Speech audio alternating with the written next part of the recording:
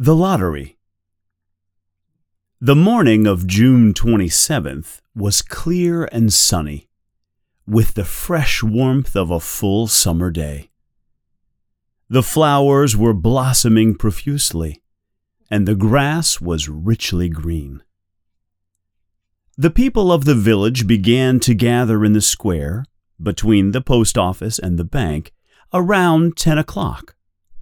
In some towns, there were so many people that the lottery took 2 days and had to be started on June 26th.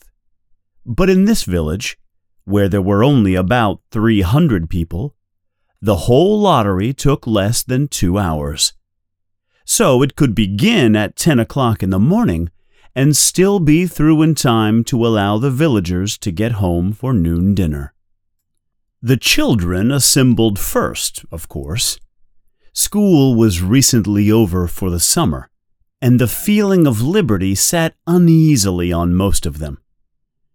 They tended to gather together quietly for a while before they broke into boisterous play. And their talk was still of the classroom and the teacher, of books and reprimands. Bobby Martin had already stuffed his pockets full of stones, and the other boys soon followed his example, selecting the smoothest and roundest stones. Bobby and Harry Jones and Dickie Delacroix, the villagers pronounced this name Delacroix, eventually made a great pile of stones in one corner of the square and guarded it against the raids of the other boys.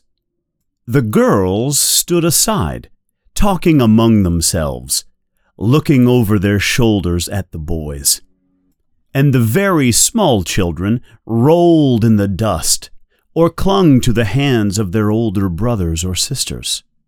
Soon the men began to gather, surveying their own children, speaking of planting and rain, tractors and taxes. They stood together, away from the pile of stones in the corner, and their jokes were quiet, and they smiled rather than laughed. The women, wearing faded house dresses and sweaters, came shortly after their menfolk. They greeted one another and exchanged bits of gossip as they went to join their husbands. Soon the women, standing by their husbands, began to call to their children, and the children came reluctantly, having to be called 4 or 5 times. Bobby Martin ducked under his mother's grasping hand and ran laughing back to the pile of stones. His father spoke up sharply, and Bobby came quickly and took his place between his father and his oldest brother. The lottery was conducted, as were the square dances, the teenage club, the Halloween program, by Mr. Somers, who had time and energy to devote to civic activities. He was a round-faced, jovial man, and he ran the coal business. And people were sorry for him, because he had no children and his wife was a scold. When he arrived in the square, carrying the black wooden box, there was a murmur of conversation among the villagers, and he waved and called, "Little late today, folks." The postmaster, Mr. Graves, followed him, carrying a 3-legged stool, and the stool was put in the center of the square, and Mr. Somers set the black box down on it. The villagers kept their distance, leaving a space between themselves and the stool. And when Mr. Somers said, "Some of you fellas want to give me a hand?" there was a hesitation before 2 men, Mr. Martin and his oldest son, Baxter, came forward to hold the box steady on the stool while Mr. Somers stirred up the papers inside it. The original paraphernalia for the lottery had been lost long ago, and the black box, now resting on the stool, had been put into use even before Old Man Warner, the oldest man in town, was born. Mr. Somers spoke frequently to the villagers about making a new box, but no one liked to upset even as much tradition as was represented by the black box. There was a story that the present box had been made with some pieces of the box that had preceded it, the one that had been constructed when the first people settled down to make a village here. Every year after the lottery, Mr. Somers began talking again about a new box. But every year the subject was allowed to fade off without anything's being done. The black box grew shabbier each year. By now it was no longer completely black, but splintered badly along one side to show the original wood color, and in some places faded or stained. Mr. Martin and his oldest son, Baxter, held the black box securely on the stool until Mr. Somers had stirred the papers thoroughly with his hand. Because so much of the ritual had been forgotten or discarded, Mr. Somers had been successful in having slips of paper substituted for the chips of wood that had been used for generations. Chips of wood, Mr. Somers had argued, had been all very well when the village was tiny, but now that the population was more than 300 and likely to keep on growing, it was necessary to use something that would fit more easily into the black box. The night before the lottery, Mr. Somers and Mr. Graves made up the slips of paper and put them in the box, and it was then taken to the safe of Mr. Somers' coal company and locked up until Mr. Somers was ready to take it to the square next morning. The rest of the year, the box was put away, sometimes one place, sometimes another. It had spent 1 year in Mr. Graves' barn, and another year underfoot in the post office, and sometimes it was set on a shelf in the Martin grocery and left there. There was a great deal of fussing to be done before Mr. Somers declared the lottery open. There were the lists to make up, of heads of families, heads of households in each family, members of each household in each family. There was the proper swearing in of Mr. Somers by the postmaster, as the official of the lottery. At one time, some people remembered, there had been a recital of some sort, performed by the official of the lottery, a perfunctory, tuneless chant that had been rattled off duly each year. Some people believed that the official of the lottery used to stand just so when he said or sang it. Others believed that he was supposed to walk among the people. But years and years ago, this part of the ritual had been allowed to lapse. There had been also a ritual salute, which the official of the lottery had had to use in addressing each person who came up to draw from the box. But this also had changed with time, until now it was felt necessary only for the official to speak to each person approaching. Mr. Somers was very good at all this. In his clean white shirt and blue jeans, with one hand resting carelessly on the black box, he seemed very proper and important as he talked interminably to Mr. Graves and the Martins. Just as Mr. Somers finally left off talking and turned to the assembled villagers, Mrs. Hutchinson came hurriedly along the path to the square, her sweater thrown over her shoulders, and slid into place in the back of the crowd. "Clean forgot what day it was," she said to Mrs. Delacroix, who stood next to her, and they both laughed softly. "Thought my old man was out back stacking wood," Mrs. Hutchinson went on. "And then I looked out the window and the kids was gone. And then I remembered it was the 27th and came a-running." She dried her hands on her apron, and Mrs. Delacroix said, "You're in time, though. They're still talking away up there."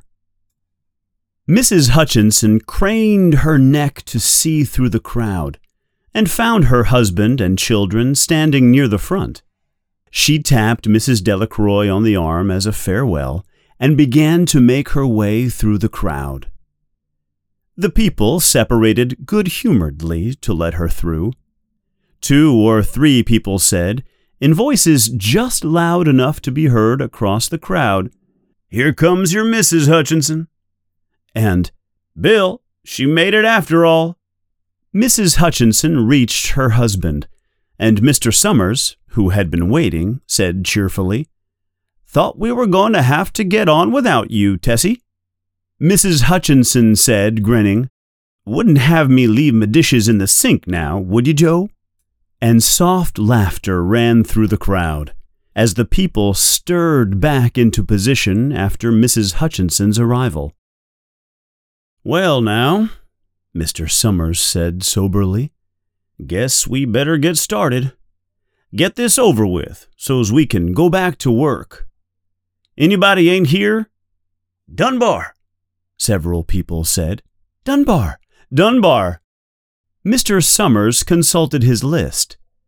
"Clyde Dunbar," he said. "That's right. He's broke his leg, hasn't he? Who's drawing for him?" "Me, I guess," a woman said, and Mr. Somers turned to look at her. "Wife draws for her husband," Mr. Somers said. "Don't you have a grown boy to do it for you, Janie?"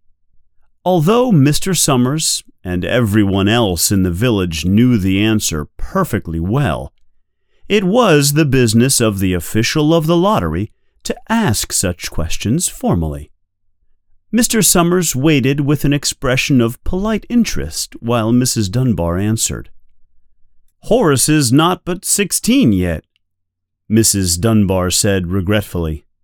"Guess I gotta fill in for the old man this year." "Right," Mr. Somers said. He made a note on the list he was holding. Then he asked, "Watson boy drawing this year?" A tall boy in the crowd raised his hand. "Here," he said. "I'm drawing for my mother and me." He blinked his eyes nervously and ducked his head as several voices in the crowd said things like, "Good fella, Jack," and "Glad to see your mother's got a man to do it." "Well," Mr. Somers said, "guess that's everyone. Old man Warner make it?" "Here," a voice said, and Mr. Somers nodded. A sudden hush fell on the crowd as Mr. Somers cleared his throat and looked at the list. "All ready?" he called. "Now, I'll read the names. Heads of families first, and the men come up and take a paper out of the box. Keep the paper folded in your hand without looking at it until everyone has had a turn. Everything clear?" The people had done it so many times that they only half listened to the directions. Most of them were quiet, wetting their lips, not looking around. Then Mr. Somers raised one hand high and said, "Adams." A man disengaged himself from the crowd and came forward. "Hi, Steve," Mr. Somers said, and Mr. Adams said, "Hi, Joe." They grinned at one another humorlessly and nervously. Then Mr. Adams reached into the black box and took out a folded paper. He held it firmly by one corner as he turned and went hastily back to his place in the crowd, where he stood a little apart from his family, not looking down at his hand. "Allen," Mr. Somers said. "Anderson. Bentham." "Seems like there's no time at all between lotteries anymore," Mrs. Delacroix said to Mrs. Graves in the back row. "Seems like we got through with the last one only last week." "Time sure goes fast," Mrs. Graves said. "Clark. Delacroix." "There goes my old man," Mrs. Delacroix said. She held her breath while her husband went forward.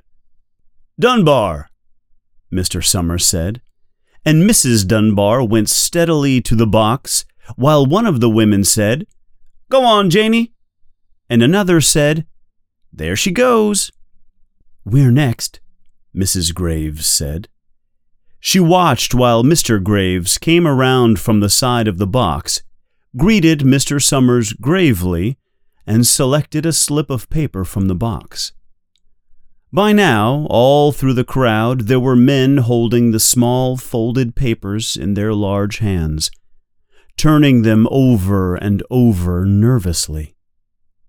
Mrs. Dunbar and her two sons stood together, Mrs. Dunbar holding the slip of paper. "Hartbert! Hutchinson!" "Get up there, Bill," Mrs. Hutchinson said, and the people near her laughed. "Jones!"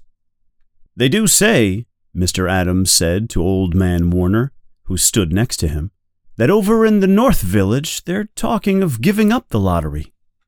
Old Man Warner snorted. "Pack of crazy fools," he said. "Listening to the young folks. Nothing's good enough for them. Next thing you know, they'll be wanting to go back to living in caves. Nobody work anymore. Live that way for a while. Used to be a saying about lottery in June, corn be heavy soon. First thing you know, we'd all be eating stewed chickweed and acorns. There's always been a lottery," he added petulantly. "Bad enough to see young Joe Somers up there joking with everybody." "Some places have already quit lotteries," Mrs. Adams said. "Nothing but trouble in that," Old Man Warner said stoutly. "Pack of young fools." "Martin!" And Bobby Martin watched his father go forward. "Overdyke! Percy!" "I wish they'd hurry," Mrs. Dunbar said to her older son. "I wish they'd hurry." "They're almost through," her son said. "You get ready to run tell Dad," Mrs. Dunbar said. Mr. Somers called his own name, and then stepped forward precisely and selected a slip from the box. Then he called, "Warner! 77th year I've been in the lottery," Old Man Warner said as he went through the crowd. 77th time. "Watson!" The tall boy came awkwardly through the crowd. Someone said, "Don't be nervous, Jack." And Mr. Somers said, "Take your time, son." "Zanini!" After that, there was a long pause. A breathless pause, until Mr. Somers, holding his slip of paper in the air, said, "All right, fellas." For a minute, no one moved, and then all the slips of paper were opened. Suddenly, all the women began to speak at once, saying, "Who is it? Who's got it? Is it the Dunbars? Is it the Watsons?" Then the voices began to say, "It's Hutchinson. It's Bill. Bill Hutchinson's got it." "Go tell your father," Mrs. Dunbar said to her older son. People began to look around to see the Hutchinsons. Bill Hutchinson was standing quiet, staring down at the paper in his hand. Suddenly, Tessie Hutchinson shouted to Mr. Somers, "You didn't give him time enough to take any paper he wanted. I saw you. It wasn't fair." "Be a good sport, Tessie," Mrs. Delacroix called, and Mrs. Graves said, "All of us took the same chance." "Shut up, Tessie," Bill Hutchinson said. "Well, everyone," Mr. Somers said, "that was done pretty fast. And now we've got to be hurrying a little more to get done in time." He consulted his next list. "Bill," he said, "you draw for the Hutchinson family. You got any other households in the Hutchinsons?" "There's Don and Eva," Mrs. Hutchinson yelled. "Make them take their chance." "Daughters draw with their husbands' families, Tessie," Mr. Somers said gently. "You know that as well as anyone else." "It wasn't fair," Tessie said. "I guess not, Joe," Bill Hutchinson said regretfully.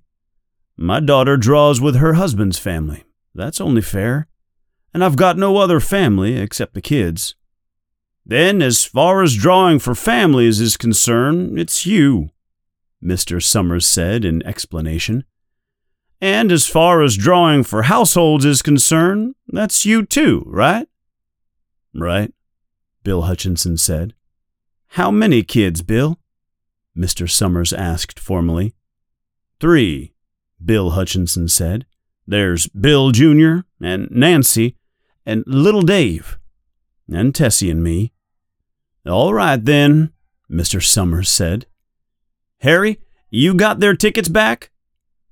Mr. Graves nodded and held up the slips of paper. "Put them in the box, then," Mr. Somers directed. "Take Bill's and put it in." "I think we ought to start over," Mrs. Hutchinson said, as quietly as she could. "I tell you, it wasn't fair. You didn't give him time enough to choose. Everybody saw that." Mr. Graves had selected the 5 slips and put them in the box, and he dropped all the papers but those onto the ground, where the breeze caught them and lifted them off. "Listen, everybody," Mrs. Hutchinson was saying to the people around her. "Ready, Bill?" Mr. Somers asked, and Bill Hutchinson, with one quick glance around at his wife and children, nodded. "Remember," Mr. Somers said, "take the slips and keep them folded until each person has taken one. Harry, you help little Dave." Mr. Graves took the hand of the little boy, who came willingly with him up to the box. "Take a paper out of the box, Davy," Mr. Somers said.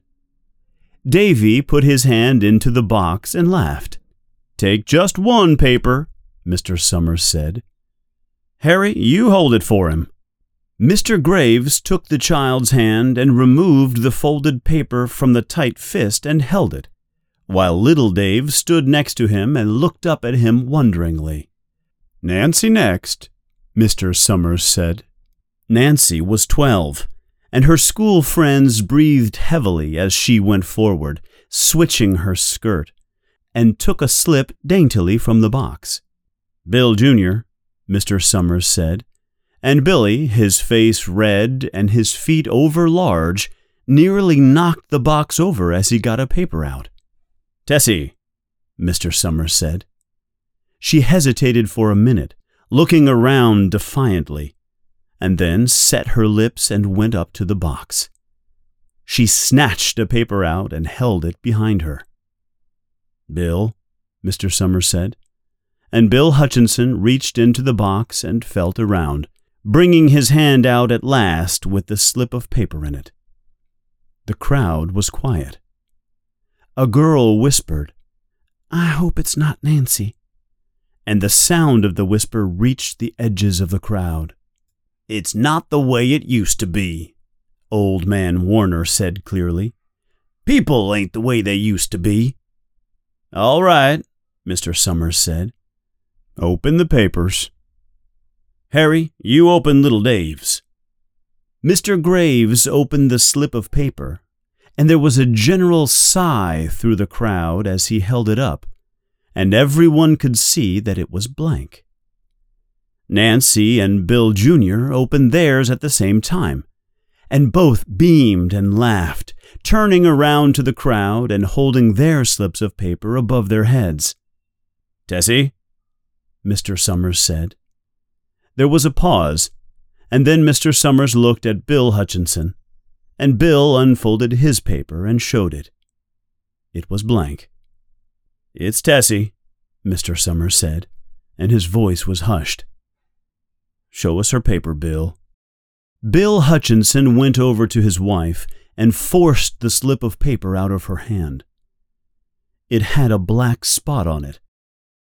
the black spot Mr. Somers had made the night before with the heavy pencil in the coal company office. Bill Hutchinson held it up, and there was a stir in the crowd. "All right, folks," Mr. Somers said. "Let's finish quickly." Although the villagers had forgotten the ritual and lost the original black box, they still remembered to use stones. The pile of stones the boys had made earlier was ready. There were stones on the ground, with the blowing scraps of paper that had come out of the box. Mrs. Delacroix selected a stone so large she had to pick it up with both hands, and turned to Mrs. Dunbar. "Come on," she said. "Hurry up." Mrs. Dunbar had small stones in both hands, and she said, gasping for breath, "I can't run at all. You'll have to go ahead, and I'll catch up with you." The children had stones already, and someone gave little Davy Hutchinson a few pebbles. Tessie Hutchinson was in the center of a cleared space by now, and she held her hands out desperately as the villagers moved in on her. "It isn't fair," she said. A stone hit her on the side of the head. Old Man Warner was saying, Come on, everyone." Steve Adams was in the front of the crowd of villagers, with Mrs. Graves beside him. "It isn't fair. It isn't right," Mrs. Hutchinson screamed. And then they were upon her.